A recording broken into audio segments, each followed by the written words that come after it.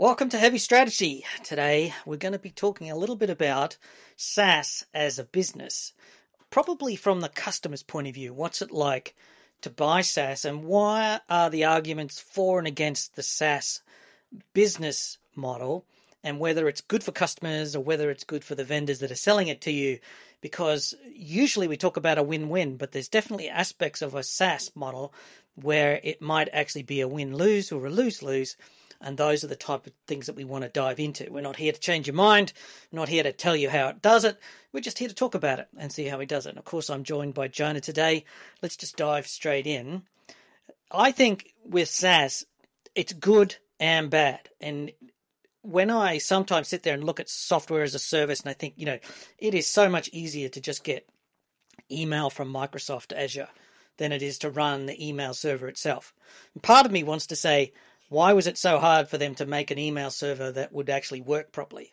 But another part of me says email is sort of gotten to the point of complexity at the server side where it really needs to be managed by somebody who knows what they're doing. Or the other side of it could be was it in Microsoft's interest to make the worst possible product ever because it just couldn't be bothered? I don't know. And so turning it into a SaaS gives them the ability to triple their revenue for half the effort. Where do you stand on that? Well, first of all, I agree that Microsoft really seems to be incented to make the worst software ever in a lot of different dimensions. One of the recommendations I always make to clients is you got to remember whenever you're dealing with Microsoft that they do two things excruciatingly badly. One is security and the other one is networking. And so they've had a very steep learning curve moving to the cloud. The past couple weeks, I've been posting quite a bit about Microsoft Azure and Cosmos weaknesses. MITRE ATT&CK, the MITRE ATT&CK framework has come out with mapping Microsoft Azure controls. Now that's Azure, so that's IaaS and PaaS, not SaaS, but still it's just an indication mapping the Microsoft controls to the MITRE ATT&CK framework. And it turns out that the vast majority of the controls are minimal to partial as opposed to significant, and they're very easy 3-tier grading. Point being that there are an awful lot of weaknesses in Azure, and I would not expect anything different in any SaaS offering from Microsoft. It's interesting in the sense that vulnerability where they left the Jupyter notebooks were able to get access through. Now that's kind of, in one ways, it's easy to say, it's easy for developers to make a mistake. But the point here is that in a SaaS model, especially when you're operating in a public cloud model, this is a service that tens of thousands of companies are using, tens of thousands of apps are using, and therefore they should take security 10,000 times more seriously, and yet they don't. The SaaS model seems to encourage bad behavior from vendors because they sort of say well, I don't have to make it secure because I can fix it later. Yeah, I don't necessarily know what's going through Microsoft's mind, but coming back to the whole question of SaaS, what's interesting is it's not really a debate. We stopped tracking the use of SaaS, asking companies whether they were using SaaS back about 5 years ago when we hit the 97% mark. And, we looked at each other and said, it is no longer an emerging technology. It has emerged. Well, it's not a technology. SaaS isn't a technology. Yeah. It's a business model. That's true. But nonetheless, we've done with all the arguments. It's something that we track as a technology. It's actually delivery model. Using it somewhere somehow, even if it's just Spotify, right? You could argue that Spotify is SaaS. Well, I would argue that most corporations don't use Spotify as a corporate entity, but a more serious example is Workday or Salesforce. These are SaaS apps that almost every company uses in some way, shape, or form. What's interesting that most companies see SaaS as an unmitigated good from all sorts of directions. One is price. They think they're getting a good deal. One is what you highlighted, which is they don't have to manage the software. So there's, hidden labor costs that go away. There's also a false but very pernicious assumption that because it's SaaS, it's somehow more secure than their own organizations could make it.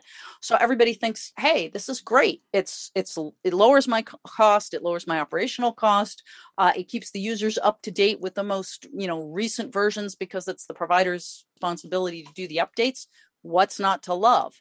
And I think your point is perhaps there is a little bit of a debate here. Perhaps there are a few downsides to SaaS, or maybe more than a few. the other part about it is SaaS models are great, especially in the US legal jurisdiction, because your recourse in a court of law is usually limited to the amount of money that you spent on a product. And if you're spending, I don't know, $100,000 a month, it's very difficult to claim $20 million worth of damages because the asymmetry, right? But if you spent $20 million buying an ERP package and it failed to deliver, you can definitely litigate that in a court of law a lot easier. So one angle for SaaS is from the vendor side, is it makes it much more difficult for customers to get a refund. I would agree. And I think you've highlighted, and hopefully we'll get to a couple negatives that people haven't thought of. From my perspective, the big negative to SaaS is that your data now lives off-site. And there are two problems with that. One is the obvious security risks for that. And the second one is that most companies do not have a well thought out end of life plan for anything, let alone SaaS apps. And when you ask somebody, oh, how are you getting all that data back when you decide to move to a different provider? The answer is usually a blank stare. That's a huge problem. First of all, you lose your leverage with the vendor because you're saying, I don't know how to leave you, so we're going to be married forever and ever, which is a terrible negotiating stance, as I'm sure you'll point out. But also, there's the issue of what happens if the vendor that you're relying on, which I've seen happen again and again, is a mid-size or small company that gets bought by one of the big players and slowly decommissioned. You are absolutely stuck then. You may get your data back, but it's in a format that's going to take you years to repurpose in the format that's usable. And by the way, you don't actually know what happened to the data, the actual original data, because you're getting obviously a copy. You're not getting the actual data back. They may not have disposed of your data in anything like a secure fashion. Yeah, so when you look at somebody like Salesforce, they've got all of your sales data. So far, Salesforce has chosen not to sell that data to somebody else, but it certainly uses your data for its own purposes. So, well, I would say so far as we know, I actually haven't asked Salesforce that. One of the things that they are doing, for example, is they're giving you the ability to rank your company against other companies in the Salesforce ecosystem. You can ask for queries and say, how does my company rate against other companies in my market space? How's my sales team doing? They'll come back with a report to tell you whether you're in the top 10%, the top 30%, the top or the bottom, right? And that is actually using your data because you then become ranked according to some Salesforce metric. And that then drives. Now, modern executives, if you want to call them modern, are very data driven. If you give them a piece of data, they get onto that because they feel that's something they can't ignore. But what they forget is just because the fact is that Salesforce has given you a ranking of minus, you're in the bottom 20% of companies. How did you get to the data? What's the algorithm behind that? What are the metrics that they use to justify that decision? And they won't tell you a lot of the time. So two things there. One is they're using your data for their own purposes, often for your own benefit, but obviously for their own, right? Because they'll then feed that into their sales teams, and their sales team will come down and say, you should be buying the extra module. And that's important to understand because as a customer, you need to be smart about buying. You need to be purchasing aware. In the old days, you only needed to buff up your purchasing skills once. And that's when you bought this product. And then every couple of years when the maintenance contract renewed, you needed to get your purchasing out. Now, the subscription means that you're actually in a purchasing cycle constantly. And Greg, I'd like to push on that too, because I think you raised an issue earlier when we were just chatting that the SaaS vendor having your data, on the one hand, it's good because they can do things like these reports, which sounds like, great, that's a win-win. But on the other hand, you pointed out previously that one of the things that having your data then delivers is information asymmetry in that ongoing purchasing process, and that information asymmetry is bad for the enterprise. Do you want to elaborate on that a bit? In the past, we used to have a purchasing department that would actually be somebody we would use, and technology would turn to them at key points in the buying cycle and leverage their capabilities and their expertise. Now, that's a bit of a mixed bag because purchasing was often very poorly informed about technology and didn't understand the nuances, and they would often give you general advice and then take over and actually stuff the deal up, right? So that we've got stories that cut both ways. Stories where purchasing was able to negotiate a better price and cut the deal, get 20% off the top by leveraging their something. But I've also seen them go and buy the wrong thing and say, but I saw the opportunity to buy the same thing, but from a different company, so I bought it. Like all things, there's a good and a bad. There's never one thing that's right. I mean, I've had purchasing departments come in and cut 20% off the deal price because the person was a great negotiator. I've also had the purchasing department buy it from another reseller, and I'm saying, but hang on, we were going to buy it from this reseller because they were going to give us this. And they go like, but we don't care. We've already bought it and we can't undo this now. And all of a sudden we're stuck with something missing, like they replaced it with inferior product. Or the classic one was Dell in the old days. I don't think they do it so much these days. Dell would sell you a server and it would turn up on site, but it'd be missing a hard drive or a controller or a video card. And then they'd go, oh yeah, but that's extra. And you go like, well, why didn't you put that on the order? And they say, well, it's up to you. You didn't ask. Customer, yeah. Right? You didn't ask. And that was a really common way for Dell to jack the price of their products up, was to say there was these things in there that you didn't, and you give it to purchasing, and purchasing would just take all the extras out. And that was a classic mistake that used to happen to me a lot. Well, but if one assumes that purchasing is relatively well informed from a technology perspective, and I take your point that some departments are, some departments aren't, I still think, and I'm going to hammer on this slightly because I want to make sure people understand what you're saying. You know, you had made the point that all things being equal, if you've got a negotiation happening, the benefit accrues to the side that has the most knowledge. And one of the things that changes with the SaaS or subscription model is that the vendor now is coming in with more knowledge than you have over your own user behavior and environments. And that's one of the areas where I have to agree with you, because when we work with clients to negotiate, for example, telecommunications contracts, I always counsel them to think through their networking strategy first, figure out what they're going to be using more of and less of 3 years out, and then don't share that with the carrier.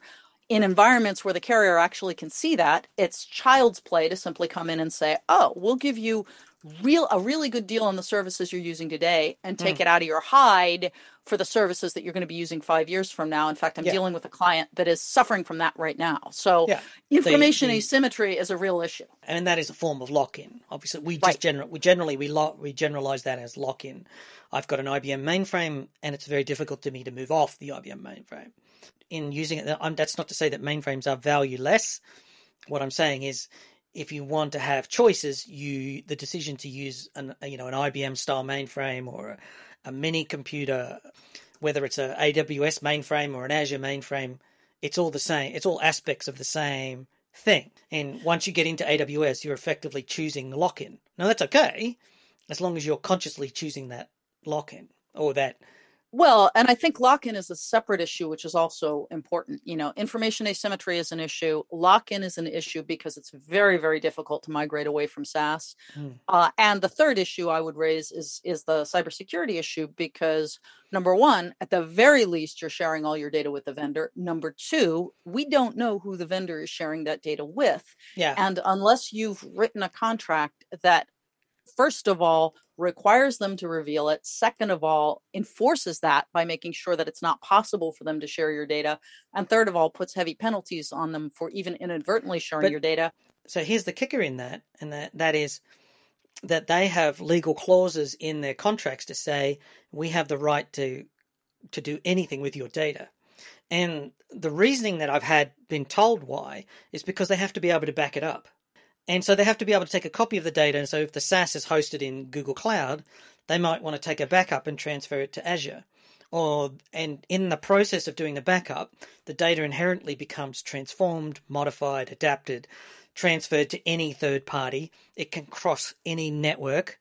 Like the network between Google and Azure can be 15 parties long. And so they have to write these legal clauses that basically give them full rights to own your data in perpetuity, because they have to maintain the backup in perpetuity to some extent, right? So legally, you actually have zero rights to your data when it's in SaaS, because you sign it away. Because in theory, it has to be kept for backups or for resilience or for recovery or something. A large enterprise has an enormous leverage in changing any clause and every clause, even dealing with someone like Microsoft, because a company that's of the size of Microsoft can go in and say, no, I'm not signing that. And here's how you're going to restructure it and limit it very narrowly. And here's how you're going to enforce it. That said, that's, I don't know what, 5%, 2% of all companies. Your ordinary mid-sized business has no such recourse and has to take what's offered. So there's that. Yeah. But the other point I'd raise is that kind of negotiation is exactly the kind of thing that I don't think procurement has caught up with yet. And what I mean is, about 5 years ago, when quote unquote the cloud was upon us, I remember advising all of my large clients, guys, you need to give your procurement teams a big training session in how to negotiate cloud agreements, because it's going to be an increasing percentage of your infrastructure. And procurement, they can be very, very good, but they don't know what to look for unless you tell them. And what we found is almost no companies had cloud specific expertise within their technology, the technology specific expertise within procurement. I think that's changing. I haven't gone back and asked about it recently, but it isn't changing nearly fast enough. Let's move on to the next topic. One of the things that SaaS actually does let vendors get away with is price rises. Yes. So if you've been tracking the financial statements of IT vendors, they're telling shareholders that SaaS actually gets them to increase total revenue by 30 to 60%.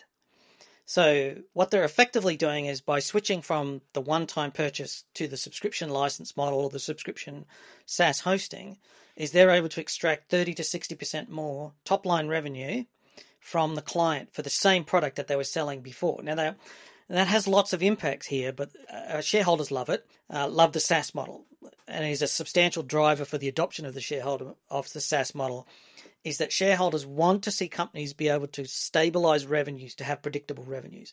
And if you can say, I've got 500,000 customers paying me $20 a month, this is my revenue. And if we have an attrition rate of -4%, but we have a new sign-up rate at 8%, then you can know exactly what the forward-looking money looks like. It's very easy to value companies, and it's very easy to even evaluate things like goodwill, inherent business value and stuff like that, because it all just comes down to number of subscribers. You can almost just have a simple formula. I'm actually very familiar with it, having worked at my own and other analyst firms, and there's a reason analysts deliver services on a subscription model. And the reason is exactly what you said. So yes, it's extremely good for the vendor, and the point that you made, that offering the same thing, but they're actually making, 30% at least more, is a key point.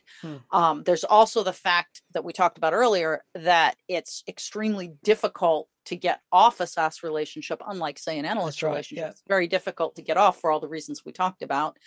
And then there's something else that you raised that I would love for you to go into a little bit, which is this whole issue of, what happens to the vendor's motivation to innovate in a SaaS? Yeah, and this is something that I've really been pondering. If you're going to get, imagine, and this sort of comes down to the societal argument of basic income.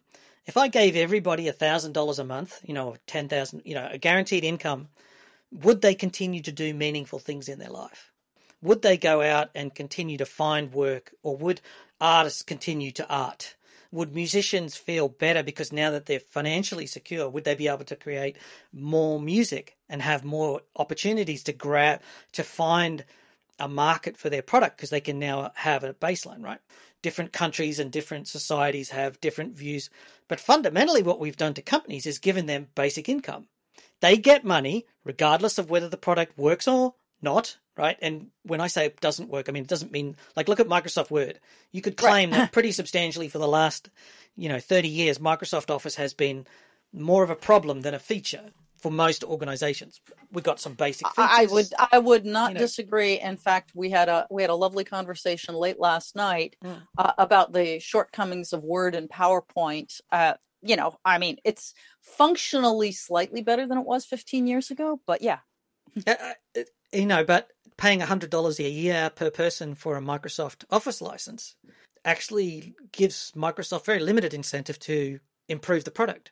They don't need to make it more secure, because customers will pay someone else to make it secure.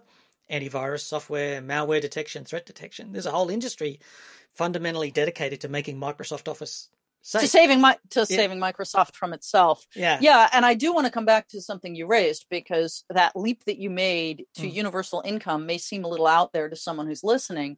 But I agree wholeheartedly, because the issue with capitalism, and I can, stand here as a staunch capitalist, the issue with capitalism is it always, in all cases, wherever possible, devolves to monopoly. And SaaS is a manufactured prefab monopoly. Yeah, rent seeking, right? So it absolutely is. Yeah, there's a number of customers in companies in technology, like Computer Associates, what Broadcom did to the fiber channel business from Brocade. Right. They acquired it. And they know very well that for the next 25 years, they're going to extract billions of dollars worth of cash out of the fiber channel for trivial amounts of research. And effectively, they've turned fiber channel into a SaaS model in all but name. It's the products are still sold and purchased, but they're not introducing fundamental science that are accelerating the developments of fiber channel, or there's not new standards of fiber channel coming down for IT infrastructure architects. No. They are effectively taking the same technology that was developed over the last 20 years. Innovation ceased 5 years ago, and they just keep selling that technology, and people keep paying premium prices for what is fundamentally a dead technology. That is SaaS in a way, right? But what I'm more thinking of is things like Microsoft Office or Exchange or Salesforce or Dropbox or even some of the cybersecurity offerings. One thing that gives me the heebie-jeebies is the cybersecurity companies, large and small, have launched concerted marketing efforts to their customers to argue that all your cybersecurity should belong to us, and we will deliver it in a SaaS model. And I've got clients going, I've just been talking to name your favorite, cybersecurity vendor here, and they've explained to me why it is so much better to use the cloud versions of everything they've got, which is arguably SaaS. I mean, it's, if you're looking at, for example, identity as a service, that's a SaaS service. It's a very specialized one. Exactly what you're saying is the reason I think that's a terrible idea, because once they get you locked in, they don't have to innovate. All you're really getting is the box checked for having a major vendor doing your cybersecurity, which is a separate discussion, because you would make the point that that's all you need to do. Yeah. The problem is you're paying enormous amounts of money, which is not a good thing. Yeah. So, yeah. There's a real tension there. Yeah. And it goes hand in hand with another one. One of the things that we're seeing with SaaS services is that they start to add features that nobody wants. The one that's at the top of my mind is Dropbox. And for a lot of people, I use Dropbox just to share files. And all I want to do is and it was a marvelous product for just having a folder, dropping a file, it syncs it, and then you can share it with other people in a range of different ways. And it wants to increase its pricing. It wants to grow the company. And so what they've been doing is adding features to the product. They've got some sort of Office suite thing. They want to capture your photos and drop them into the Dropbox folder automatically. And there's all these features I just don't want, and I cannot turn off. Now, the same thing happens in Salesforce or SAP or your ERP.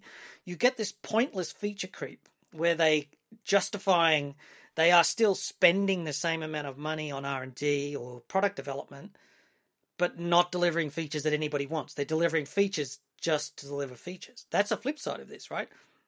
Well, exactly. And also customization becomes increasingly difficult and expensive. And in fact, I'm working right now with a client where, we walked into the project without going into details. We said, there's a commercial off the shelf product you should consider for this function. And it's a SaaS commercial off the shelf product. We said, you definitely need to assess it. And they kind of said, yes, we'll humor you, Nerdies, and assess the product. But quite frankly, we think we might want to do our own development. And we said, that could be, let's look at the buy versus build chart. And what we realized is for what they need, they're actually better off building their own product. If they wish to deliver it on a SaaS model internally, they can.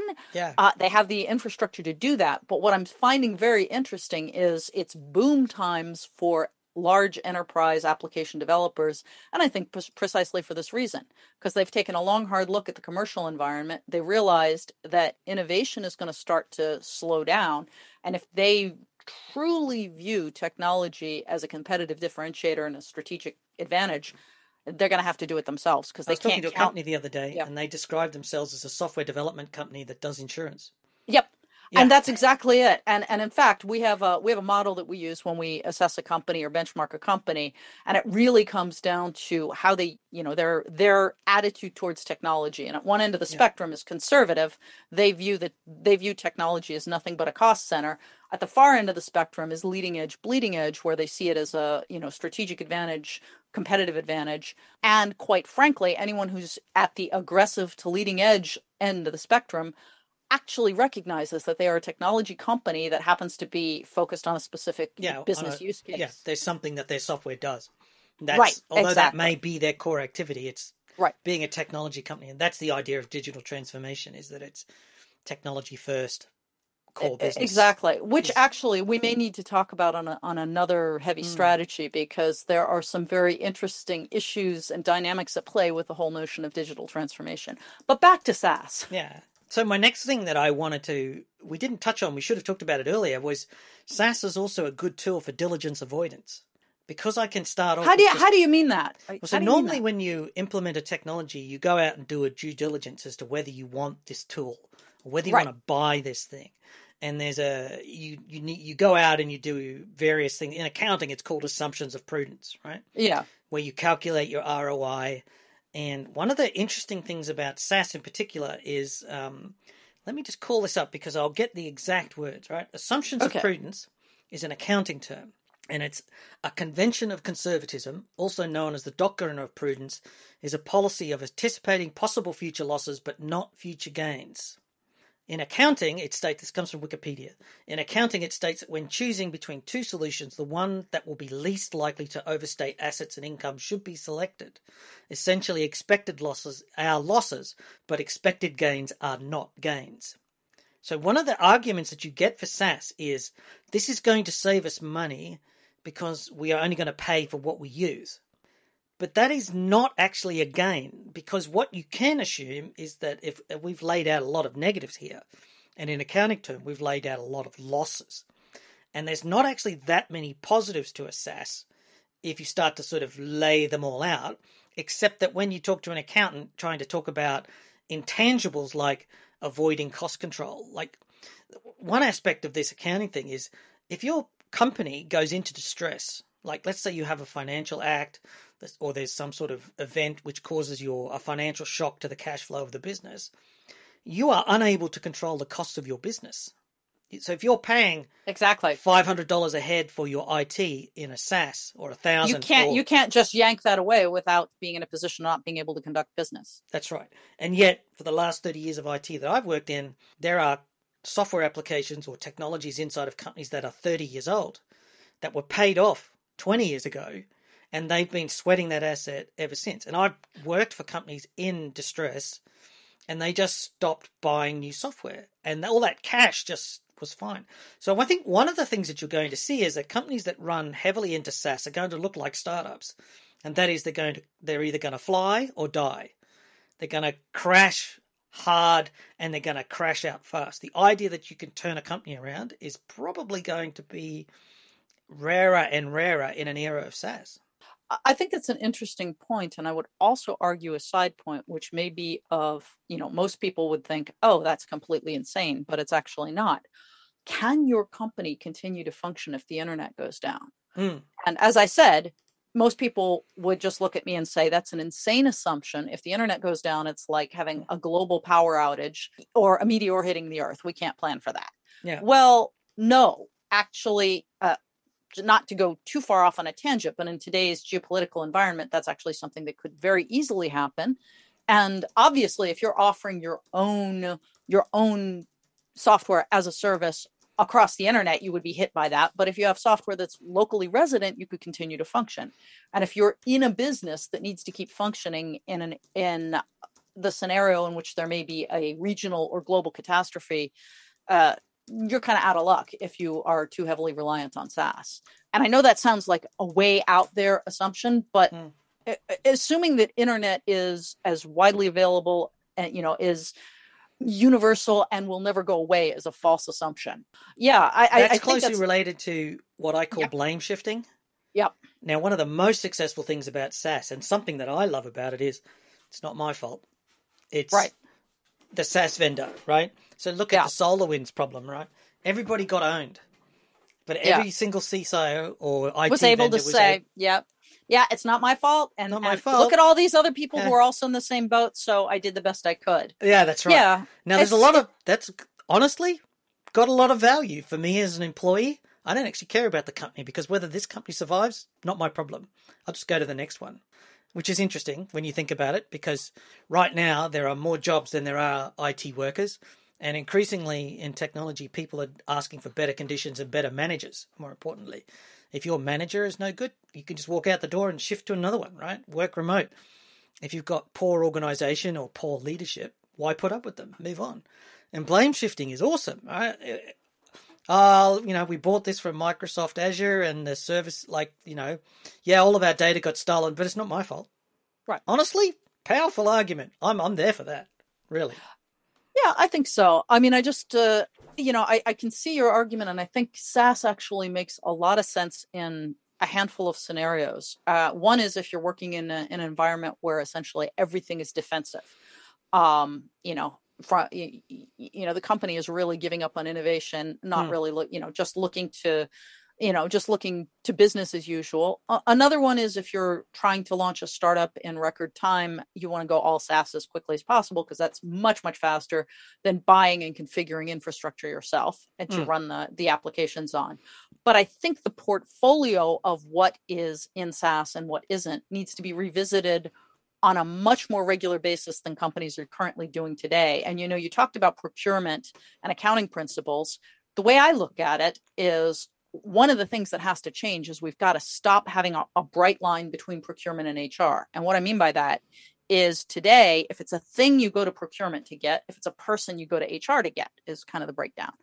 That's the wrong way to approach things, because you've already decided what the form factor of your solution is. You should be more open-minded and say, here is the function I need to accomplish. There's a broad spectrum I could look at. At one end is SaaS, in the middle might be professional services, and at the far end is a dedicated employee. What are the parameters that I need to use to make those decisions? Everything we've been talking about here: risk, cost, data protection, CYA in the incident of failure. You have a lot less blame shifting if it's an employee you hired, et cetera, et cetera. You should have a framework that says, for any business function, I run it through this framework and decide where on the spectrum it hits. And it may hit in different places on that spectrum as your company grows and evolves. Yeah. I haven't yet seen companies put that in place, but a lot of them are interested in it. Most companies aren't that structured. Most people aren't trained that way. Like, most executives or management don't have that sort of... True. Very, very few people have been to Harvard Business School or any business school. Well, hey. I would argue that going to Harvard Business School would absolutely preclude thinking like that. Yeah, no, I've seen more mistakes from Harvard Business School and Harvard Law than, that's a negative indicator for me. I would not. Yeah, I was using a brand lever to make a metaphoric point, perhaps. Yeah. But I guess my general assumption is, you're quite right. If everything worked the way it was supposed to, everything would be secure. But the reality is that very little works the way it's supposed to, and the people in the pipe. I think. And I'll go back to one of my favorite topics, is that there's just not enough headcount being assigned to these tasks for it in the main, right? Yes. To be able to do the things like the idea that I will put together a spreadsheet and calculate an ROI. I'm an infrastructure architect. 90% of my job is technology, not putting together spreadsheets and calculating pointless SaaS numbers and ROIs. That's the job of somebody else, right? And this is one of the interesting parts about SaaS, is it completely bypasses the whole diligence, coming back to diligence avoidance, right? I would argue it doesn't, but I think your previous point is actually well taken, because I have seen exactly the scenario of extremely good managers and infrastructure architects making god-awful ROI and TCO calculations. I have one client where, when it was finally revealed to me what the business case for moving to cloud was, my reaction was pretty much, but you do understand this is completely bogus. And then they told me who did it, and it blew my mind, because the person who did it is somebody that I respect enormously, who has a very good business sense. Yeah. And even he wasn't able to do the job that they needed. And so I agree with you. You need more high caliber talent doing this stuff. And or supporting stuff. Yeah. Right. So the original idea is that project managers would do ROIs, right? It was project secretaries back in the day that did the ROI, and the project manager took the data and made a decision, right? And that was how project management was supposed to be structured, is that there would be secretaries, project researchers, there'd be project purchasing officers, and then at the top there was a project manager who actually ran a staff. Now, the project management industry has gotten very full of itself, of course, and what used to be a secretary or a whatever is now called a project manager. But, it is an interesting one. Well, I hope that we've thrown some ideas at you today just to get you thinking. There's definitely value in SaaS. There's definitely feature. But I generally have the view that there's a lot more value in SaaS for the vendor, for the product maker. They make more money. They get more control of the customer. They get get to choose what the product looks like without recourse to the customer. They don't have to keep going back to the customer for approval. And what I mean by that is they don't have to go to the customer and try and sell it to them. And then the customer says, that's not what I want. I don't want to buy it. And if we look at what's happening with SaaS, like Dropbox releasing new features or Microsoft adding features to Azure or AWS adding new products, you can't sit there and say, I don't want those. Or you can't say, you can't sell them to me because they're just going to do them, right? And at the same time, I also recognize the seductive nature of it's not my fault if something goes wrong, and I can reduce this to a number per head. So that person over there is costing me $5,000 a month. By the time I go all up with my Azure and my Salesforce and my internet and blah, blah, blah, that is a very seductive thing. But there's negatives associated with that, and perhaps we've managed to uncover some of them. Yeah, and I think I would sum it up. I know, Greg, you hate summing things up and leaving people with takeaways because you guys who are listening can figure this out on your own. Mm-hmm. But I can't resist saying, I think the big takeaway is don't assume SaaS is an unmitigated good. If you go back and look at your SaaS contracts with fresh eyes after listening to this podcast, I think Greg and I will be real happy that we've done our jobs. Yeah. So we're not here to help to give you, the top 3 things that will change your SaaS experience. That's not how it works at all, right? There's so much of that rubbish around. It's not. It's a very subtle and differentiated thing, and I don't think anybody can tell you. It's all in the context of your managers and their viewpoints, the business that you're in to some extent. Even though everybody uses the same technology to solve the same problems, there is nuance in every one of those. And that is why we are Heavy Strategy. I'm Greg Farrow from the Packet Pushers. Jonah Till-Johnson is the CEO of Nemertes Research. We will be back again in a week or 2 with another episode. And I think the next one might be on subscriptions. But I'm not sure we want to repeat this. I'd like to do digital transformation, to be honest. Yeah, one of my favorite topics to exactly. Make fun There's quite a lot to hammer on that. So stay tuned, digital transformation.